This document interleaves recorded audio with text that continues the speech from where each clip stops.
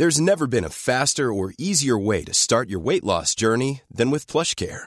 PlushCare accepts most insurance plans and gives you online access to board-certified physicians who can prescribe FDA-approved weight loss medications like Wegovy and Zepbound for those who qualify. Take charge of your health and speak with a board-certified physician about a weight loss plan that's right for you. Get started today at plushcare.com/weight loss. That's plushcare.com/weight loss. plushcare.com/weight loss. Quality sleep is essential. That's why the Sleep Number Smart Bed is designed for your ever-evolving sleep needs. Need a bed that's firmer or softer on either side? Helps you sleep at a comfortable temperature? Sleep Number Smart Beds let you individualize your comfort, so you sleep better together. J.D. Power ranks Sleep Number number 1 in customer satisfaction with mattresses purchased in-store. And now, save 50% on the Sleep Number Limited Edition Smart Bed for a limited time. For J.D. Power 2023 award information, visit jdpower.com/awards. Only at a Sleep Number store or sleepnumber.com.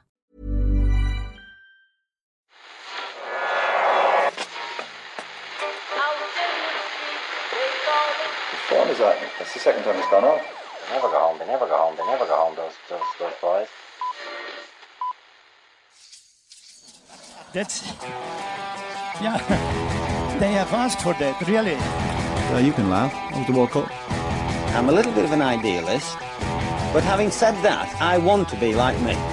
You don't know what you're talking about. What did you know? I managed to stay alive for 6 years. I'm going to leave it there. I'd say it to your face, and I'll say it to you now. Come down to Anfield and we'll see them, won't we? What you doing down here, you shawny man? Owen and Murphy here, ready to react to Ireland's Euro 2016 draw against Sweden, Belgium, Italy. It's Monday's Irish Times Second Captain's Football Podcast. Hello there, Onsey. Hi, Kieran, how are you? I'm good. Don't use the term Onsey on air again, ever again, please. Thank you. Most of the reaction... You call me Kiersey all the time. It slips out sometimes. Okay. Our mutual affection, Murph, just sometimes, despite our best efforts, sometimes slips in our informal interactions, social interactions with each other. Let's just try and keep it business. Yeah. Most of the reaction the last 2 days has surrounded the array of world-class attacking superstars we're going to have to face. Your Eden Hazards, your Zlatans, to use football speak. There's only one of each of those guys. Your Lukaku's, again, just one Lukaku. Yeah. But you know what I'm talking about. I'm more worried, though. I've just thought about this in the last 20 minutes or so bear with me if it's only a half-formed thought. Okay. About the men at the other end. The men who stand between big Johnny Walters and a 4 to 6 goal salvo in the group stage. Okay. The goalkeepers, Murph. Okay. The much ignored, often underappreciated goalkeepers. Italy, this is a disaster if you look at it this way. Italy have Gianluigi Buffon. Okay. Best keeper in the world for 2 decades now. Yep. Playing professionally since 1991. No signs of his powers diminishing as far as I can see. 6 Serie A titles with Juventus. A Serie B championship because, of course, he showed what he's made of by staying with them when they were demoted. A man of honour. A man of honour. 9 times he's been named the Serie A goalkeeper of the year. How many times do you think he's played for Italy? I'm going to say 150 times. Oof, great guess. 154 times. One of which was a successful World Cup final. And he was also You named, know me, though, and I'm always very good at guessing. You are good at those weird guesses. You're great at, count the amount of sweets in a jar and you win the jar at bazaars back in the day. Well, I don't know what we call them bazaars in Dublin, Murph. I don't know what you would call them. But. That's more of a hustle that I've got going on. Oh, and I'd rather you didn't talk about it. Made a fortune worth of sweets in bazaar to bazaar. You've won a few goldfish as well by throwing the... I'm sure that can't be done anymore. Can't actually win goldfish at these things. No. Anyway, he was also named, obviously, as the goalkeeper of the tournament in that World Cup. Look, we know about Buffon. Don't have to talk too much about him. Belgium have a fine strapping lad of a goalkeeper called Thibaut Courtois. You might have heard of him. I'm going to say possibly, undoubtedly the successor to Buffon is the best goalkeeper in the world. Yeah. He's absolutely So you're saying amazing. Buffon's on the slide. Okay, good. Well, maybe, that could be. Yeah, he's on the slide, so yeah. So I had a look at it. Surely Sweden have some raw, inexperienced rookie in their midst there. Their goalkeeper, maybe only 10, 15 caps, which wouldn't be much for an international goalkeeper. Thomas Ravelli. Thomas Ravelli is not playing. Caps. No, okay. But Andreas Isaacson has been, according to one of the previews of the tournament, has been Sweden's clear number 1 goalkeeper for more than a decade, having earned 127 caps since making his debut in the World Cup in his debut in 2002. This makes me more concerned, Murph. Too many good goalkeepers in our way. Yeah, goalkeepers, I'm not buying it. Well, you're just bullish, full stop. You've got this weird sense of unashamed optimism today. I don't know. I don't know where it's coming from. But, I mean, I would never say... If you gave me the choice between having... If a team only had one world-class player, and if you gave me the choice between them having a world-class goalkeeper and a world-class striker, I would say, give me the world-class goalkeeper every day of the week. Yeah, well, Belgium have a world-class goalkeeper and a world-class striker in Lukaku. I'd say he's at world-class now. No, he's not. One of the quickest, is he the quickest ever to 50 goals in the Premier League? Certainly one of the 2 or 3 quickest ever to that. He's like one of 7 players. I'm going to count Hazard as a striker for the purposes of this. Eden Hazard is proper attacking world-class midfield playmaker. So I think Lukaku is getting there, but I mean world-class. I mean, this is a pretty nebulous argument anyway. The whole phrase world-class. I'll give you Italy. Buffon, clearly they don't have a world-class striker, but Sweden certainly do. Yes. I'm not going to describe Isaacson as a world-class goalkeeper, but they've got Zlatan in there, so I'm worried whatever way I look at it. Soothe my fears.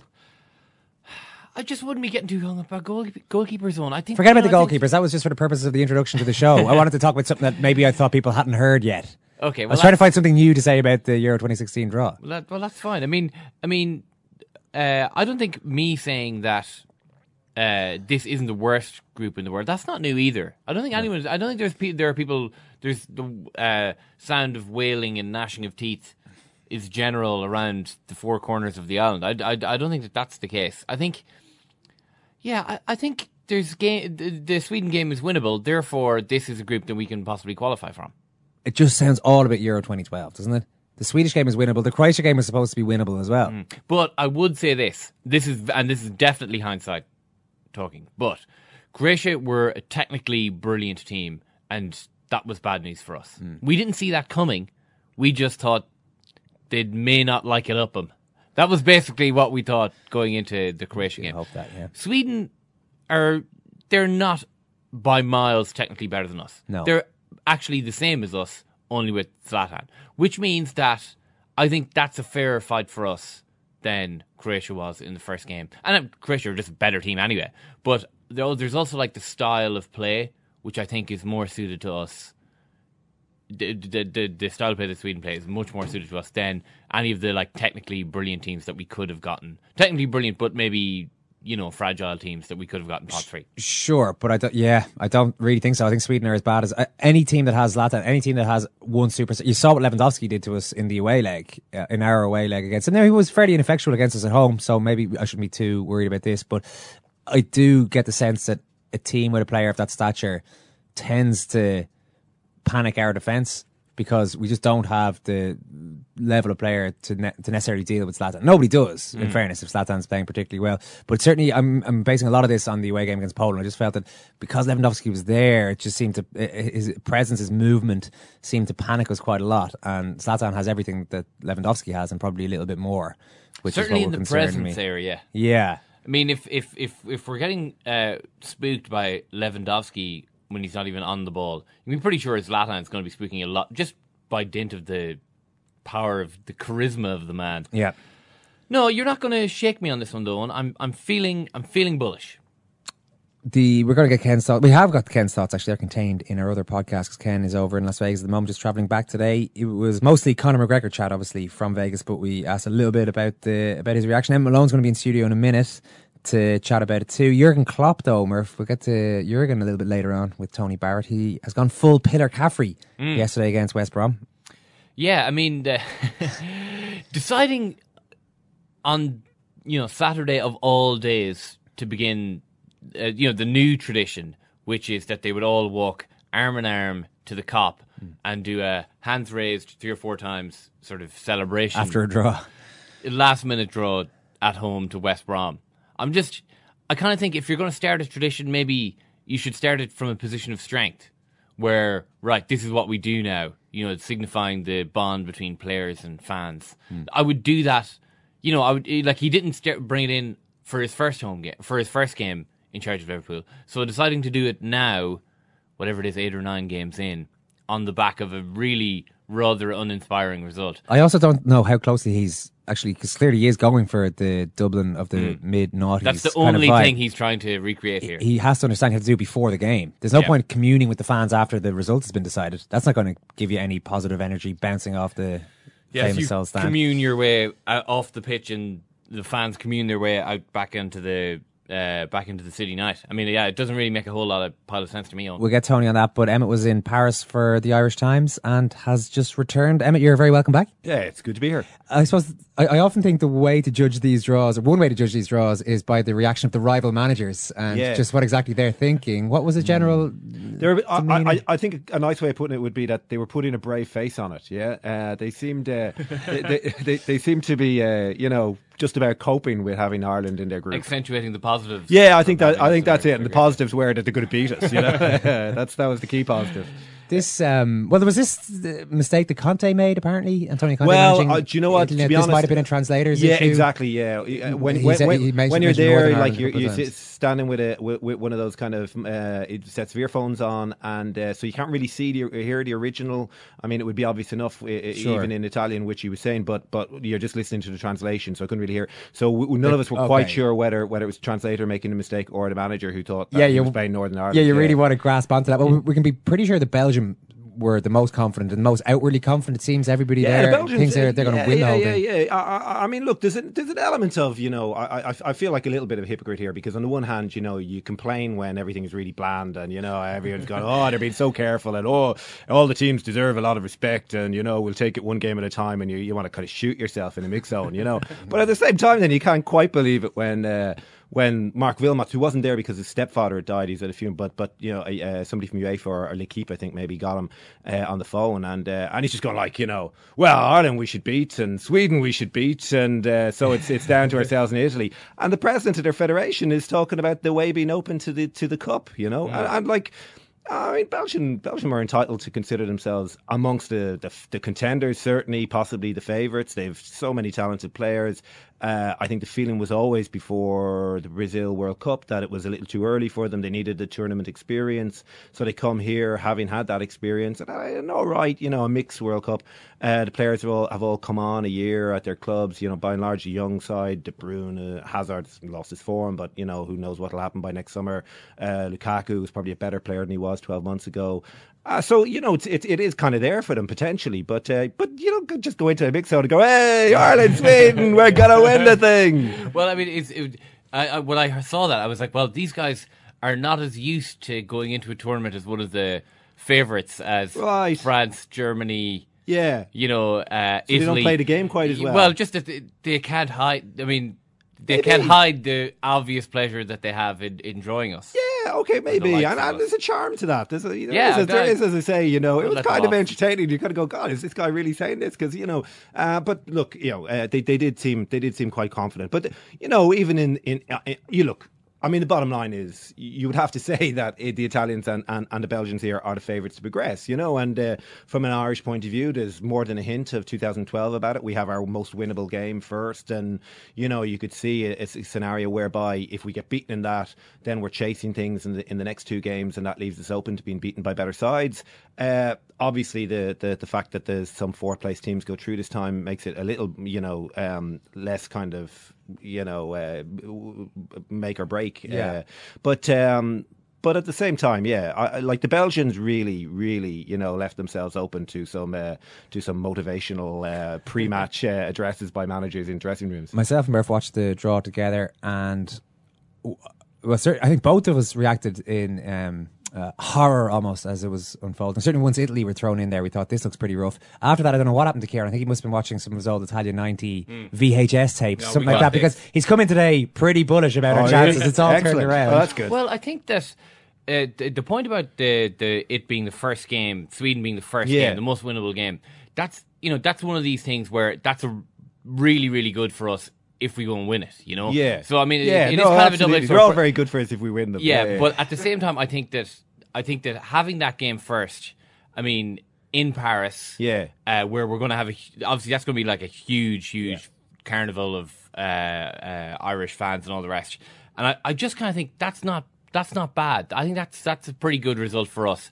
And if you get 3 points in these groups, by the time we get to Italy in the last game, who knows? Maybe Italy will have qualified already. I think you can construct an argument. Okay, you can construct an argument, and I think it's an argument that was, constructable in Poland as well. But what we saw unfold instead was the counter argument, which is that, you know, if you lose that game and you're chasing things, you're in trouble. And the Italians, you know, they're a good tournament side. They're not a great Italian team at the moment, but there's, you know, quite a few experienced players. Maybe struggle a little bit for goals up front. You know, there's some flaws there that hopefully we will exploit. But at the same time, you kind of fancy them to get whatever they need from a game if they're up against it. And they beat us pretty well in Poland. You know, so I think the order of the games in Poland was terrible. I thought, you know, I really did think from the outset that we were potentially going to have problems there because Spain were always going to beat us regardless. I don't think Belgium. I could be wrong. We could be sitting here in 8 months talking about Belgium having won the tournament, having been absolutely magnificent. I think they're flattered by being world number ones, which Spain weren't at the time.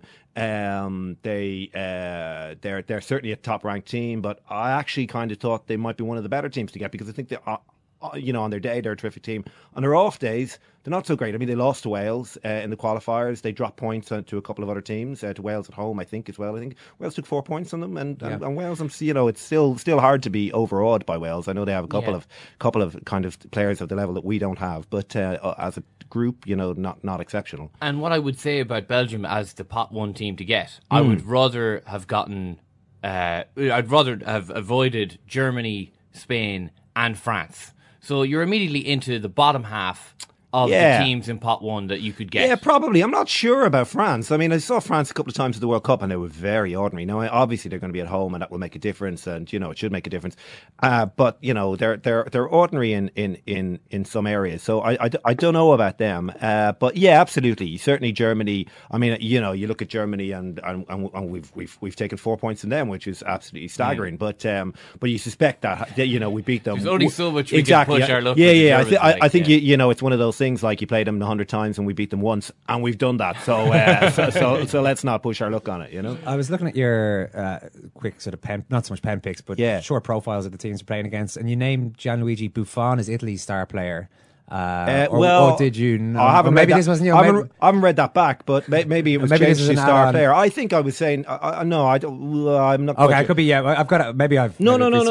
It could be that some enterprising sub editor has. I'm sure he's. I was talking to him in the pub a couple of months ago. Has built on the extent of my commitment. I did say that he's still there and sort of anchoring a very solid and experienced defence. Okay, yeah. Well, and that seems to be the issue for Italy. I mean, we're hoping. Italy didn't lose any games in the Euros. And they scored in every one, but didn't score a whole lot of goals. The optimists like Kieran Murphy's out there are thinking, well, Italy, you know, are they all there? Are they all that? Are they as good as they used to be? Probably not. Well, definitely not. No. But that doesn't necessarily mean that they're not going to turn it on for a tournament again. They can they can be terrible or brilliant in tournaments. As Ken was making this point in his piece. I think Conte has been really clinging, and you know, he certainly alluded to it on Saturday night that they're an improving team. You know that things were poor at the start of the campaign. They started off with a good win in Norway, but they didn't manage to beat Croatia home or away. They scored in every game, but didn't score a lot of goals even against the weaker teams. And Pele has kind of become their main man up front. Came in halfway through the campaign, got his chance, has done well, scored 3 goals. But that 3 goals, their top scorer. You know, at the end of a campaign, which is not great for an Italian side. But they are a good tournament side. I think they've been improving. Conte's playing an uncharacteristically, you know, by Italian characteristics, national characteristics, and an uncharacteristically attacking side in an attempt to generate goals, and based on the fact that they are very solid in defence. But you know, they conceded a few as well. So you know, it's going to be interesting about Italy. I think it could kind of go either way for them. But you know, we didn't probably expect an enormous amount from them 4 years ago, and then they surprised us. Yeah, and I think, you know, the root of all optimism here is that a lot of third place teams are going to get through.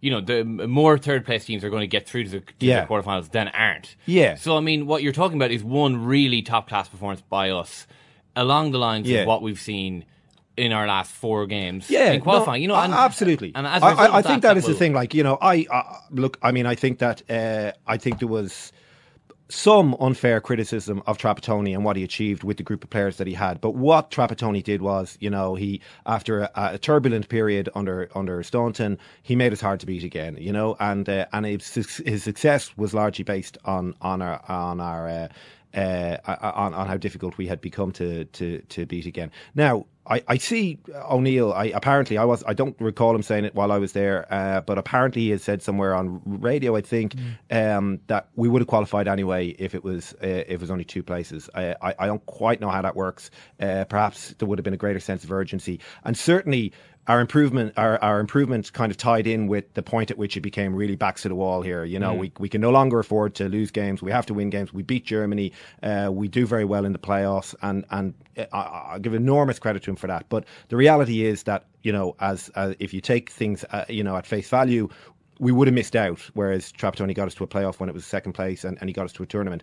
But what I would say about Trapattoni's football was that it left you in the situation we were in Poland, which is that, if you do go into a game against Croatia and you're hoping to be hard to beat and you're hoping to maybe nick something, then if it doesn't work out, if you lose the game, then you're in a lot of trouble playing better teams where not losing is no longer the target.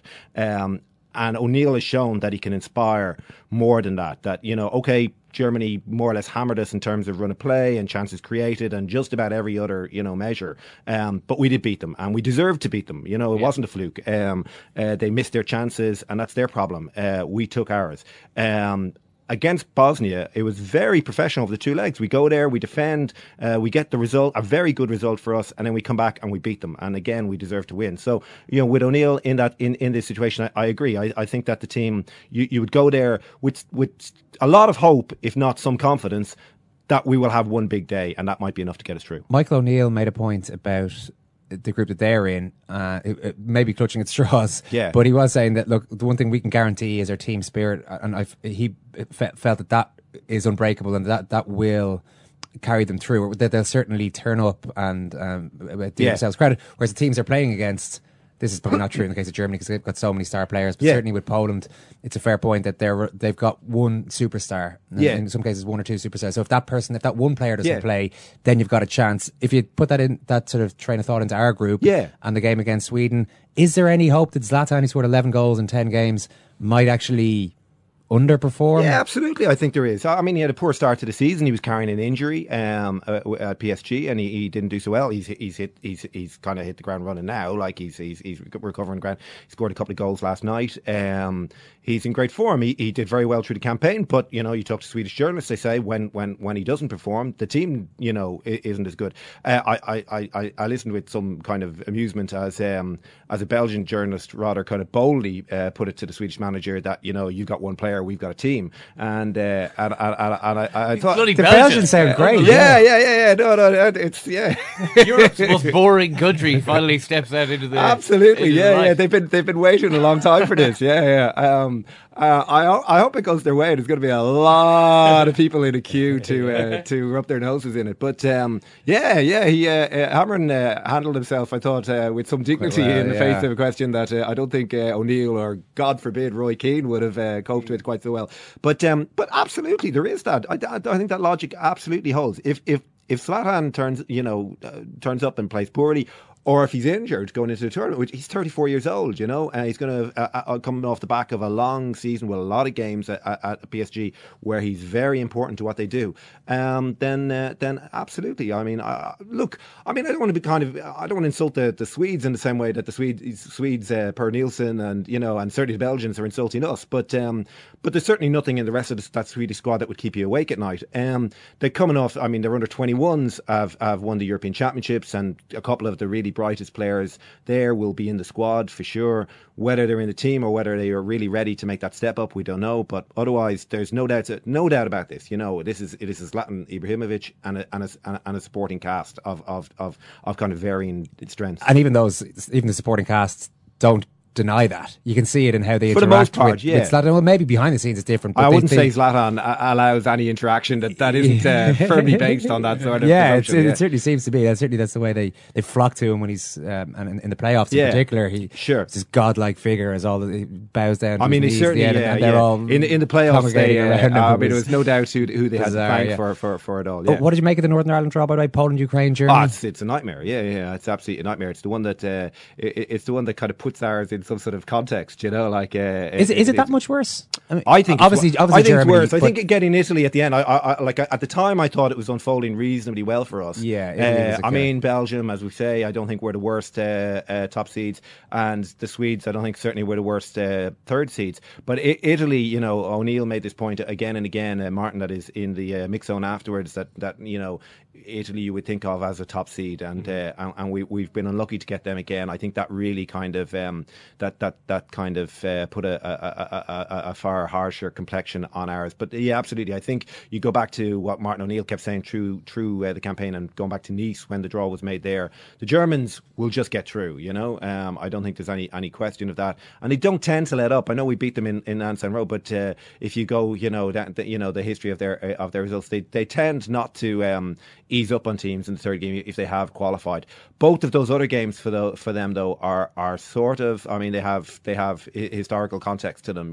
Poland obviously, who beat them in the qualifiers as well. They did beat them at home, didn't they? Yeah. And Ukraine, I can only imagine there's going to be a bit of history there, or again, the old motivational stuff in the dressing room won't be too hard to imagine. So they will have an edge to them. The Ukrainians have a couple of really good players. Again, there were a couple of really standout players and a decent squad. So yeah, I think the Germans could be going into the last game still needing something, certainly to win the group. I think it's going to be very good. And you talked about the North and they how they are. Michael O'Neill talked about team spirit. His point was that Kyle Lafferty has scored a lot of goals for them, but when Lafferty missed a couple of key games, it didn't affect them that much. Yeah, no, absolutely. I mean, Kyle Lafferty scored 7 goals, I think, in 9 games, which is great, which is a standing return. Michael O'Neill also said it was a very tough group, which I think the qualifying group, yeah, which I think would, I don't think anyone expected Greece to implode quite the way they did. I mean, you could argue that they were kind of overhyped to start with, and why I think they were the top seeds in the group. They weren't great. The Hungarians weren't brilliant. The Finns are, I think it was a fairly soft group, really.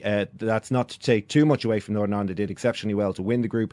But Kyle Lafferty, if you're talking about Kyle Lafferty being your exceptional player, the one that, you survived the loss of in a qualifying game, and the qualifying game they lost him for was Greece at home, by which stage Greece were absolutely all over the shop, then, yeah, I think you're probably, putting a fairly positive spin on it. All right, well, just stay with us, Evan, if you don't mind, because we are going to come back to this after we chat to Tony Barrett about Liverpool's draw at home to West Brom, Tony, which was treated like a bit more than that by Jurgen Klopp. He seemed to treat the result like it was a very big deal.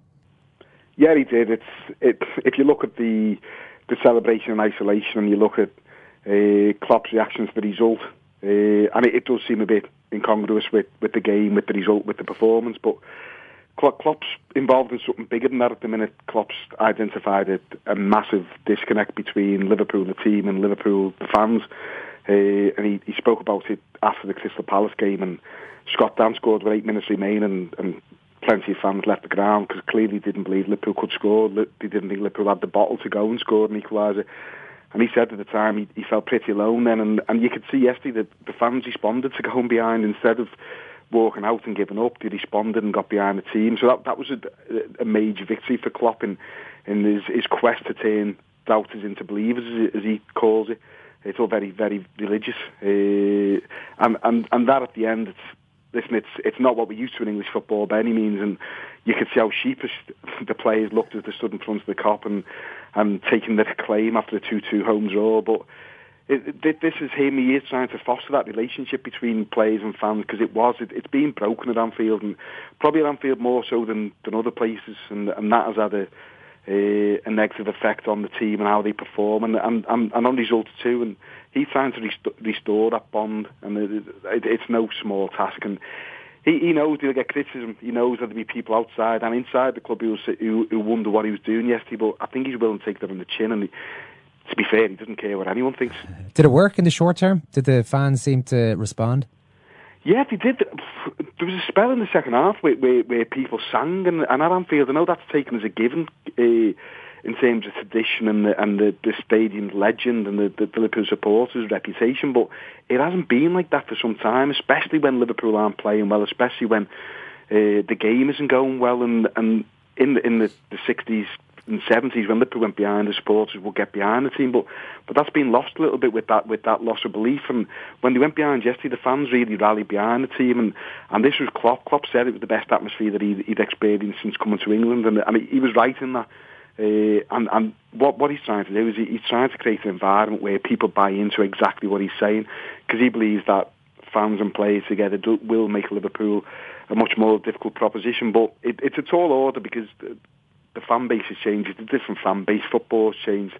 But he'll certainly take that as a sign of progress. What happened yesterday, he will be happy with that. It's funny because what I think part of what created that atmosphere was West Brom's approach, which is precisely what he criticised pretty heavily afterwards. He seemed disgusted with the robust nature of some of the tackling, particularly the Craig Gardner tackle on Lovren, which left him injured and had him taken from the field. But it seemed like that blood and guts display by West Brom is actually exactly what helps to create an atmosphere like that. Yet Rodgers seemed more than a little bit. Sorry, Rodgers.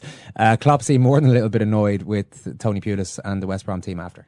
Yeah, he did, but I got a feeling that there was an element of theatre to all of that. I think he wanted to look aggrieved. I think he wanted to look angry, and a lot of it is absolutely natural. The reaction to the Gardner tackle was natural. It was a bad tackle. It was, I know on Match Today the exonerated Gardner, but it looked a bad tackle. The follow through would certainly tick the excessive force box. And he got the ball was the main argument, but I think nowadays there's usually a little more to these debates than that. He did get the ball, but his leg followed through pretty high up on the knee of the opposing player. He did. Listen, I'm a bit of a Neanderthal on these things. And I like the way football used to be played, where you could leave a bit in, and that does make me a Neanderthal. I accept that, and that was the type of tackle that Gardner's was under the modern laws of the game and the way the game's refereed. You would expect the referee to get involved in that situation. But I thought in the main, though, I thought West Brom's physicality was overplayed. There was no bookings in the game.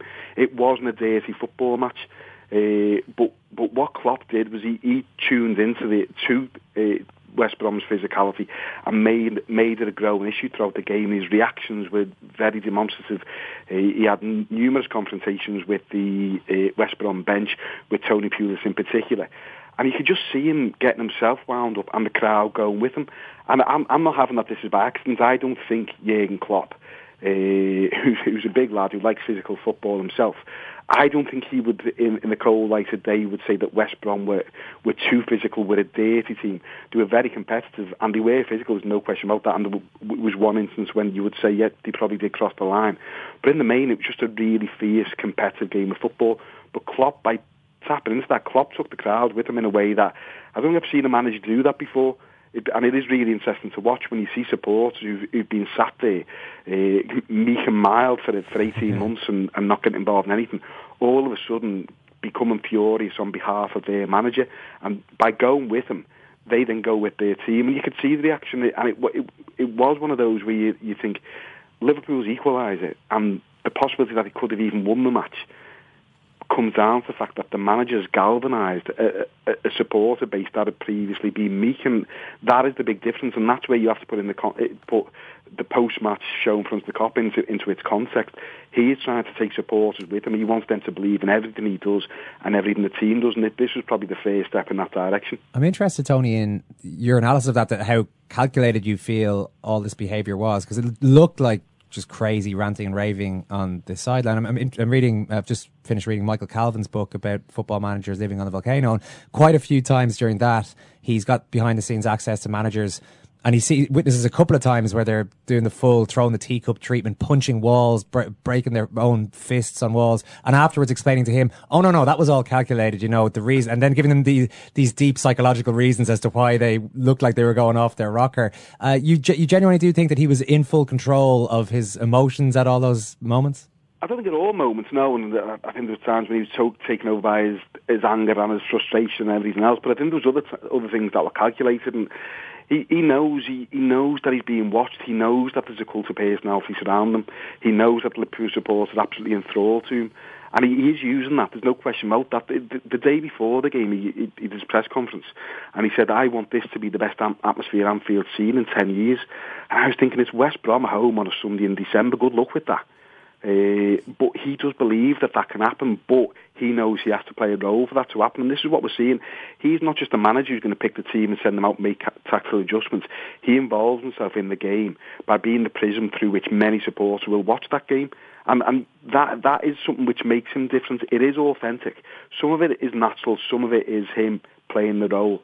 But it is very authentic, and that is why people are buying into it. There are other managers who, if they try to do similar, will be laughed out of town. There's no question about that. But because of the cult of personality that surrounds Klopp, which he knows exists, he's able to use that to his advantage, and that was what he did yesterday. It's intriguing to watch it. I think at some point someone will end up sending a journalist just to watch Klopp from the press box. Forget the match, just watch Klopp and what he does, and that will form the basis for whatever story people write, because it's absolutely intriguing to watch. You say you described yourself as a Neanderthal in certain aspects of the game. I say you would have liked Tony Divock Origi dusting himself off as soon as he's fouled and marching on to have. It does seem that this is getting into very much just giving out about modern football. But whatever about diving and all those sort of issues that people have, the bigger issue I have is when a player wins a free. It almost seems like it's an end in itself, and they nearly celebrate the fact, whereas a lot of times there is a benefit to actually playing through that, as Origi showed. Maybe it's only when you're desperate enough with a couple of minutes to go that you have to try to score. Well, that's my take totally. I also think defences are set. When defenders are set, you have to do something different. They're well organised. They know what they're doing. They think they know what you're going to do.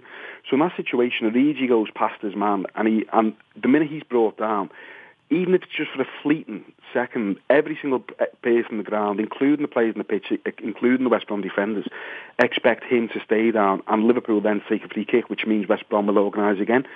But he acts in a way that is abnormal now in the English game. He got up and dusted himself down, straight away carried on, and that meant West Brom were caught on the hop a little bit. Now, you can't say that is automatically cause of the goal, because it's a big deflection, all the rest of it. But I just think that power to surprise that comes from a player being willing to play on. I think if you're willing to do that as a player, you will gain much more than you lose. How many free kicks do we see in the last couple of minutes of the game that just get floated into the box? But defenders are set, they practice them over and over again, and are able to clear. By playing on, Origi was able to stay in control of the ball, in control of himself, and was able to get a shot off. And I just think that power is given up far too easily in the English game. That was, to be honest with you, that was the theme of the game for me. I know a lot of people complained about the way West Brom played. I didn't see it like that. I don't mind match reports around the Sunday League theme, and that was meant as an insult. It was that this game's a throwback. This was a proper football match. This was a proper football match with passion, with physicality, with players being determined to win, and not looking to win cheap free kicks. They just wanted to play the game, and they wanted to win the game. And the supporters got wrapped up in it, and for me, that made it such a thrill and spectacle. And I think people should enjoy that game for what it was, rather than look to pick holes. Tony, how dangerous does Origi look? You're getting an up-close look at quite a few of the Belgian strikers, actually, and attacking players being on Merseyside. They were interested in this now, having been drawn against them for the Euros. Is Origi the wild card out of those guys? Well, 2 months ago, you wouldn't have said so. You would have looked at Divock Origi, and he didn't know when to run and where to run. And he was so raw. You could see he was quick. You could see he had stamina. You could see he was a willing runner, but he just didn't know when and where to go, as I say. And you look at him now, and the Southampton game where he scores his hat-trick, obviously the finishing will be what catches people's eye. For me, it was the movement. It was real, intelligent, good centre-forwards movement. And it was the type of movement that creates space for others, not just himself. And that is the exact contrast to Christian Benteke, whose movement is so static, it's untrue. And Liverpool have tried to adapt their game to suit Benteke, because he doesn't run in behind, he doesn't press. So Liverpool have tried to become a little bit more of a team that crosses the ball. And I think yesterday the stats were 29 crosses, which will be the most Liverpool have had in a long time. But it wasn't effective, because Benteke's movement means it's not effective. Whereas Origi is willing to go that wide, he's willing to link play, he's willing to get on the ball, he's willing to get crosses into the box, he's willing to shoot from distance. He does all these things that don't come naturally to Benteke. And at the minute, and I stress at the minute, he looks a more natural suit and a more natural fit to the way that Jurgen Klopp wants Liverpool to play than Benteke does. The compromising factor in that is obviously that Benteke costs 32 million, and so probably needs to play, but obviously that's mitigated by the fact that it wasn't Klopp that paid that 32 million, so he can feel free to probably use him as he sees fit. Yeah, no, it makes sense. All right, Tony, great to talk to you as always. Thanks a million. Cheers, good to speak to you, gents. See if you don't get this out at Motherwell, you're away, mate. Your bags in your desk, boom. Your bags in your desk, boom. I mean it, I'm fucking raging, speaking from my heart. Who would I want in? I've got big Terry Boots here in. Mr. Tate, how you doing? Not too good after tonight. You got the job on the technicality of a legend who recommended you. Take no beat, I take no beat, I take no beat. Just so soft, don't gotta get so deep. You know me, but I can't yell me. I can't yell me, I can't yell me. I can't yell me. You have lost the fans tonight. You don't deserve the fans. Listen to fans. You need to fucking work on it. You are nothing, you are a fool, and you are a waste of time. Good night. Oh, the Guinness Book of Records stuff. Get up! He's the biggest fool in Manchester. Now, Murph, is any of your confidence in the lack of quality in the Belgian side being eroded at all? Listen, they can only play 11 of them. They can only play one of their three potentially brilliant strikers. Well, they could have. probably play all three. I mean, they could probably find room, but I mean... Lukaku's obviously the other one that I was hinting at there on Merseyside, who's the real informed guy who you'd be worried about. But when we're considering Benteke as almost a write-off in some ways, a guy who just costs over 30 million and has the power that he has, and then Origi, the little bit of a wild card. Yeah. This I'm getting scared now again, Emmett. Yeah. Well, maybe we should all kind of just concede that the Belgians know what they're talking about. No wonder and we're in deep trouble. Look at all our strikers, scream the Belgian journalists. Yeah. And that's before you get into a supporting cast of De Bruyne and Hazard and who create a lot of chances. I mean, it's interesting to hear Tony say there about them having, Liverpool adapting their game and crossing the ball a lot. Well, the Belgians have some width certainly to the team, but De Bruyne and Hazard really aren't, players who you'd be expecting to get down the line and whip it in. So that's and they were there actually for all the strikers they had. De Bruyne and Hazard were their top scorers in qualifying with 5 goals each. It wasn't any of the strikers. It looks to me like they're crippled by indecision as to how best to deploy their many brilliant world class players. I like the cut of your glass half fullness. Well, remember, he's woken up on the right side of bed this morning. But the issue with Belgium, I think, that is making us feel a little bit better. There's an immediate when a team is ranked number one in the world, when they're clearly not the best team in the world, haven't proven themselves to be the best team in the world. Sure. There's an immediate reaction to that. Everyone's looking at it and going, "Of course, this team hasn't proved themselves to be the best in the world." So you're immediately picking holes in them. Whereas if they were ranked 8. Even you'd be thinking, well, they deserve to be ranked a little bit higher than that. Yeah, no, that's true. I definitely think that you immediately when you look at them, you're trying to figure out how they are up there, and it is hard to see. They haven't come through the group unbeaten. They haven't won a tournament. I think it's one of those kind of oddities. I mean, the FIFA World Ranking isn't quite the joke that it used to be, where there used to be completely kind of mad anomalies. But I think this is one of these things where you can get into. You have to get into the finer mechanics of the ranking system, the points that are allocated for various things to really figure out why Belgium are up there. But they have a tremendous group of players. There's no doubt about that, and they're strong in every department, like from the goalkeeper right through. So they're a good side. If it clicks for them, then everyone else will have to take them very seriously. What about the broader question of the security around the tournaments? Did you get any sense in your short trip to Certainly Paris? a sense that things are a little bit tense over there. I was hanging out with some friends who live in the city a little bit, and they were saying that things were actually that this week or the week just gone by was probably the first week that they felt it was sort of back to normal. Really? Well, it might have felt that way to the locals, but it certainly didn't feel that way to visitors. I mean, it's the new normal. Yeah, absolutely. Around the tournament, the draw itself, obviously there was going to be a lot of security, and there was. But going into shops, you're routinely searched in a lot of shops. We went out on the Friday night, and there was security going into a couple of the bars, like up to and including kind of these handheld metal detector type things. At the airports, there's a lot of open, heavily armed army and police.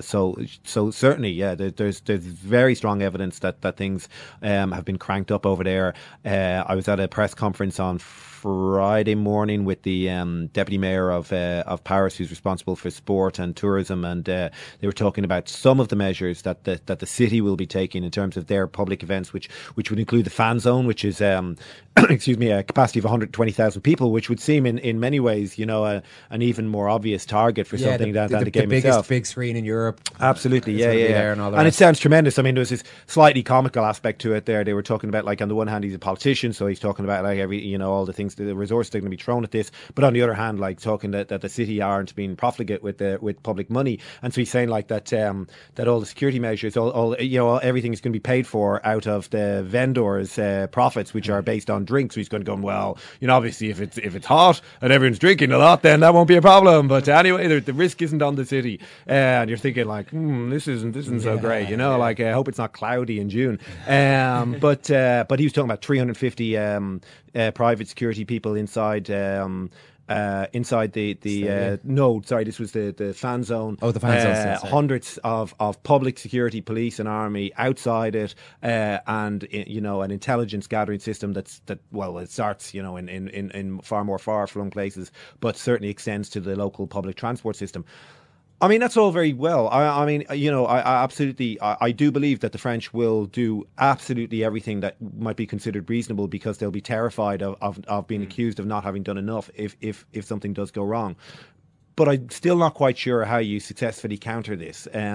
If somebody is bananas enough to really want to take out a lot of people and are happy enough to go themselves in the process, then it seems to me that from the point they leave their apartment or whatever, it's really a question of where it happens and whether it happens inside a fan zone or a stadium where a great many people could be killed. Then obviously that's that would be a catastrophe. But so too would a crowded train if they're spotted at that stage. Yeah. So or a security check where, I mean, like, I've been at a lot of these tournaments and I've talked to a lot of people down the years about the previous thing was touting. Like, God be with the days when the greatest thing we had, the greatest concern we had about security outside stadiums or hooliganism.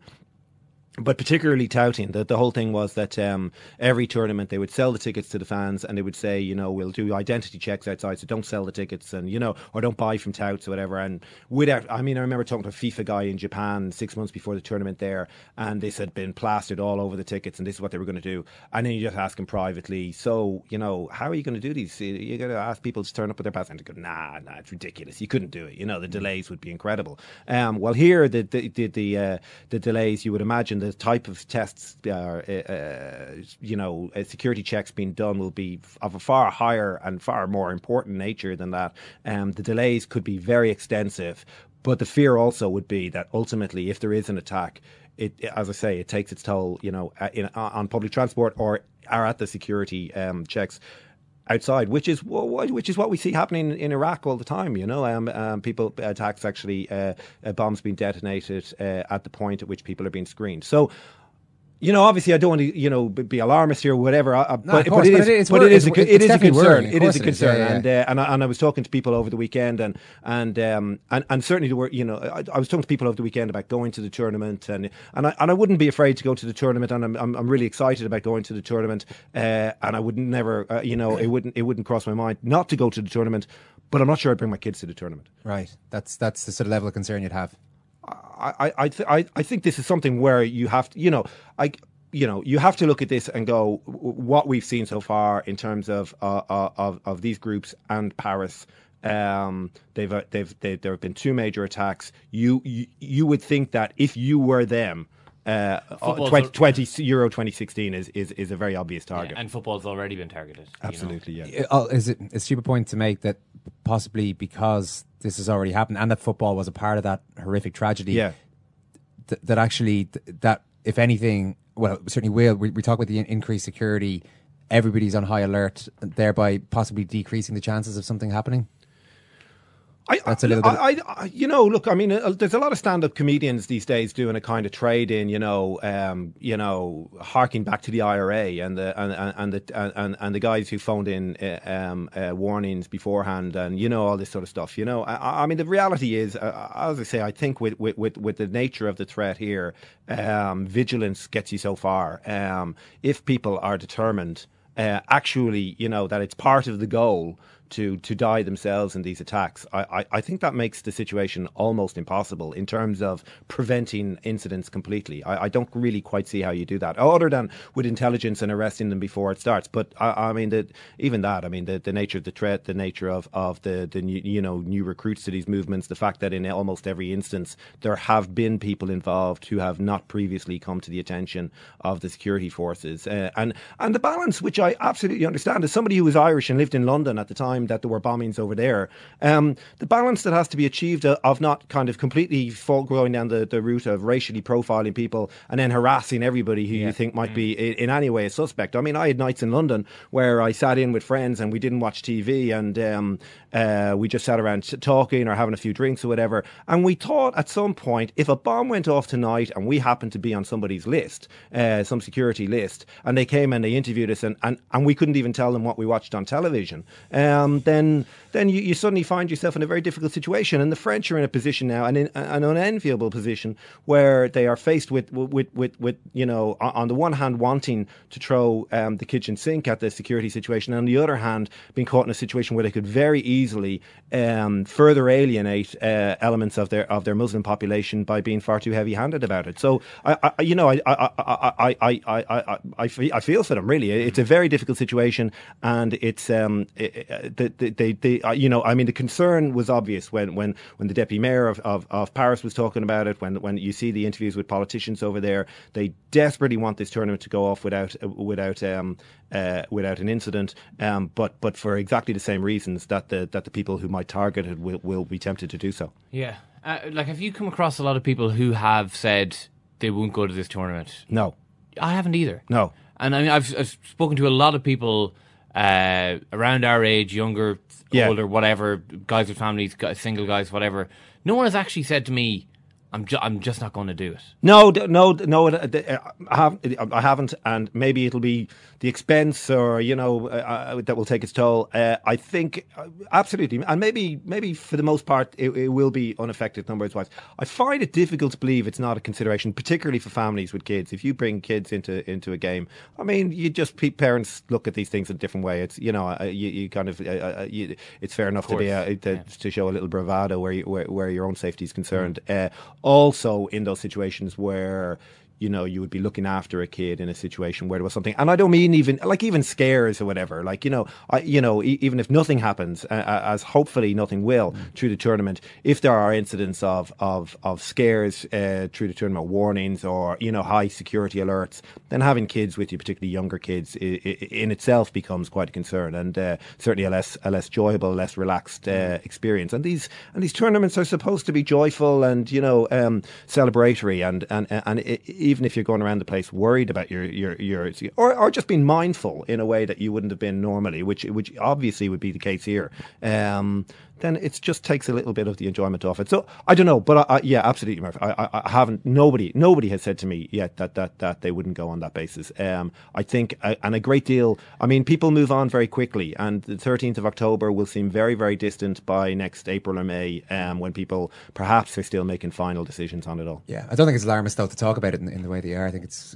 completely fair enough. I hope not. I mean, I don't. But I don't mean to go on about it. But it's certainly. It's going to be hanging over the whole thing, even though people will move on before then. Yeah, and in previous years it was, I was thinking France '98 was the first tournament I worked at, and there it was crazy with the English fans and fans from a couple of other countries in particular instances, but the English in particular. I mean, I spent a good chunk of that tournament travelling around towards the south with English fans, and it was nuts, and it somehow seems quaint that was the greatest concern you had. All right, Emma, brilliant stuff. Thank you. Thank you. And Randolph sends it long. Das ist keine Abseits. Il est passé. Shane Long's in behind the defense. Shane Long against Neuer. 1-0. Stellungsfehler, Hector, und da ist das Tor. Die Iren führen mit 1-0 in der 70. Minute. Le but, magnifique. Porté par un public en liesse, l'Irlande peut croire à l'exploit grâce à son super sub, Shane Long. Shane Long. Bah. What a moment. Shane Long. Ireland take the lead.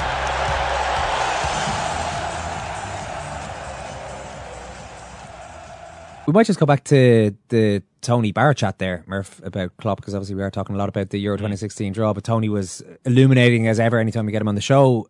He makes you think about things in a certain way, and I hadn't necessarily thought to that extent about what Klopp was doing. I was more focused on the fact that he, in his interview afterwards, was talking about, oh, well, they can play a long ball game if they want, but no team is going to come here and play long ball. And he was frothing at the mouth at various times with Pulis. But I hadn't thought of it as all pretty much, or quite a lot of it, as part of this design strategy to get the fans on board. Not only communing with them at the end as he did, but this entire... Is it really that important in modern day football to have the fans foaming at the mouth for every home game? I think if you're winning, if results are going well, then having the fans hepped up is a pretty good result, because it makes the atmosphere more intimidating. But the results haven't been good enough to suggest that, right, I'm going to get the fans riled up here, and then our team is going to fail to meet the renewed expectations of these fans. I mean, I'm not really seeing it like that. I mean, I would be certainly feeling my way into the job a little bit more than Jurgen Klopp is doing. But and I like it. I don't get me wrong. So far, I just think anything Klopp does is hilarious. Yeah. He could start getting really annoying. I think other managers are going to really start disliking him. Tony Pulis bit his lip afterwards. I was kind of surprised by that. Yeah, he did quite well, actually. Pulis, in that interview afterwards, I can imagine quite a few managers getting infuriated by the way Klopp goes on. Because it's fair enough if Klopp does want to justify all this as part of an overall psychological plan to have his players and his fans believe in him. That doesn't stop the fact that if you're a manager standing beside him, this guy's acting like an idiot. Yeah. Which nobody likes to be sitting beside an idiot, Murph. No, it's true. Who you telling, you know? But no, it's... Yeah, well, is he acting like an idiot, or is he... Well, I suppose he is acting a bit like an idiot. An hilarious idiot at the moment. I'm not... of course he isn't one. This is the point. But we'll get back to the Euros, because I just want to put something Stephen Hunt said to you, Murph. Go on. This is to further... I don't seem to have crushed your spirit yet over the course of this podcast, despite giving you various reasons why this is a terrible draw. Stephen Hunt made the point to us, actually, when we were talking to him a few years back, that the night before the draw was made for Euro 2012, we want to play the best teams, and he believed that. Yep. He was thinking, if we're going over there, might as well play the very best teams. That's the whole point of qualifying for a tournament, that you get to test yourselves against the best. He wrote a piece recently in the Sunday Independent where he said, yeah, no, if I was playing again now, I'd maybe revise that somewhat. I think you just want to play whatever you want to have a positive experience of that tournament, and being drawn against the very top teams isn't necessarily the way. But Hunt has actually been, I think, the most revealing player by a mile about Euro 2012 and what went wrong. They wrote another really detailed article about the boredom of life under Trapattoni for that length of time, the tedium around the days. A couple of the other players he had issues with for being a little bit, taking their mind off the job, he felt a little bit. He's the one guy I think who's probably actually illuminated Euro 2012 a little bit. Yeah. And actually, in the Duff article in the Second Captain's Sports Angle Volume 1, available now, but Ken sat down with Duffer for like an hour and a half and wrote this brilliant piece that's in the book, and he actually talks about Hunt at the end of Euro 2012. So this is basically what Duffer says. I gave Hunt, like, if one man deserved an appearance at the Euros, it was him. This is Damien Duff speaking at the end of his 100th cap, the game against Italy, the last game in the group stages in Euro 2012. I remember going up to him and giving him, Hunty, a big hug and a kiss afterwards. I said to him, listen, sorry you didn't get on. If there was one man, it should have been you. And he broke down in tears. I was like, okay, I wasn't looking for that reaction. But listen, when Hunty first got in the squad, I was like, you're a pain in the hole, you're this, you're that, chirping up about me. But now he'd be a good friend of mine. I love him to pieces because he just says it how it is, which is an admirable quality. I love him. He's a hell of a guy.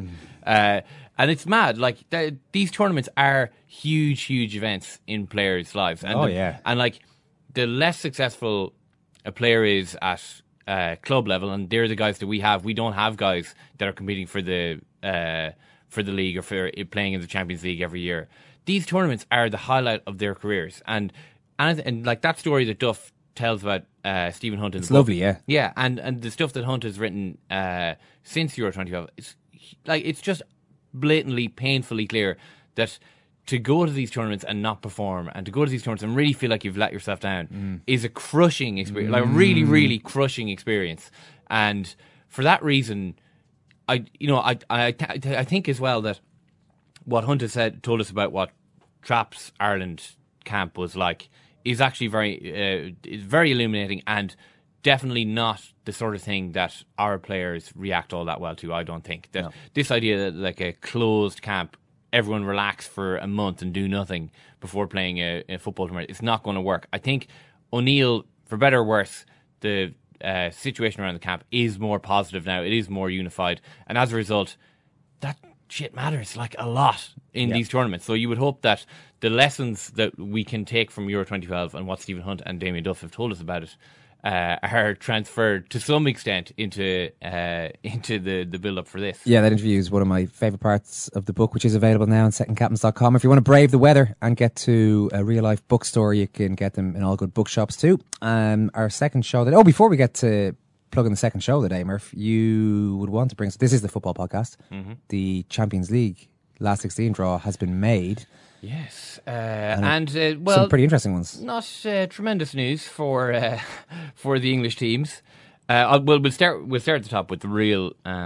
This is the draw as it was made, and it started with a bang. Ghent against Wolfsburg, Roma, Real Madrid, PSG against Chelsea, which is not great. Arsenal against Barcelona again, Juve, Bayern Munich, Eindhoven, Atletico Madrid, Benfica, Zenit, and Dinamo Kiev, Manchester City. So.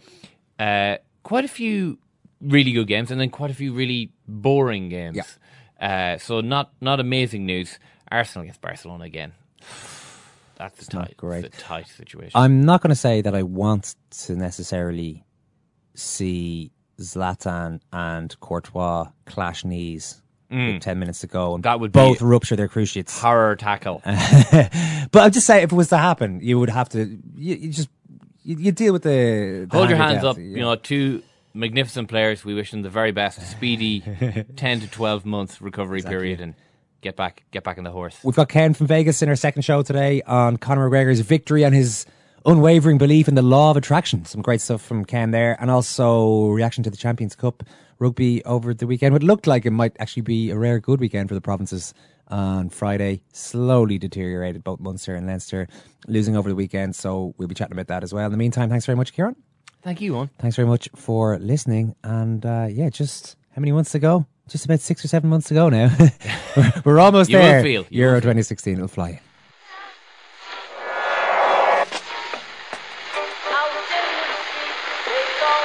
What is that? That's the second time it's gone off. They never go home. Those